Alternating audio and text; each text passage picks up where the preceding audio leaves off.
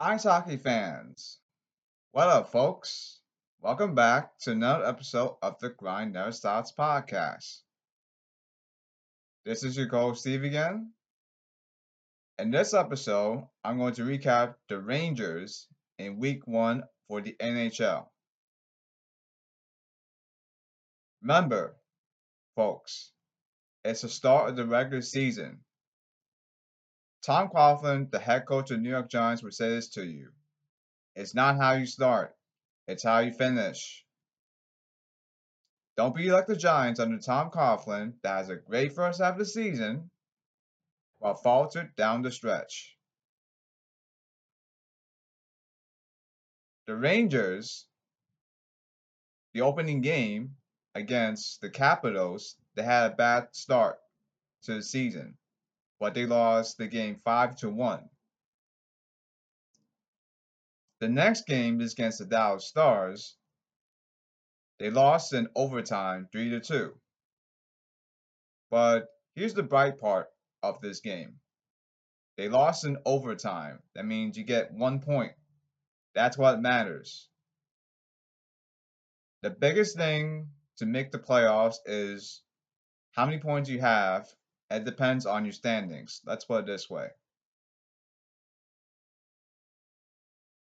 So they won their last two games against the Montreal Canadiens and the Toronto Maple Leafs. However, there is one problem. It's called face-offs. Yes, the Rangers struggle with face-offs from the last two games. And yes, you're hearing from a face-off specialist. That's what two-way forwards do, everybody. Care about winning puck possession. A lot.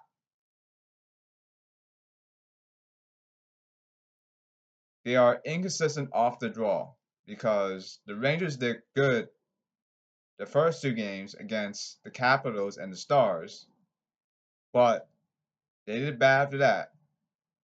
Never mind. Why they are inconsistent now? Because it's we all know about Joe Gallant. He'll stick by his words. He's going to make you win draws, everybody. That's what I like about him. I like David Quinn. He doesn't stick to his guns. Doesn't stick by his words.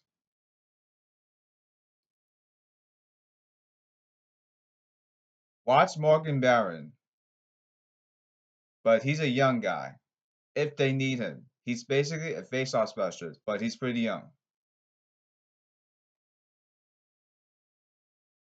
If the Rangers, if they go on this rate being inconsistent on face-offs, why do I get the feeling that if they go this way, being inconsistent, they won't be in last in face-off win percentage this season?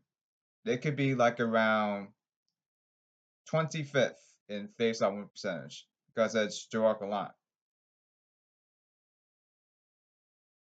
But I do know this: the Rangers check all the boxes.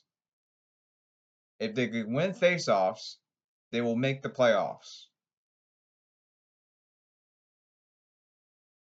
Thanks for tuning in, ice hockey fans. This is the Rangers week recap from week one. This is Stephen signing out from the Grind Nerd Stars podcast. See you next time, everybody.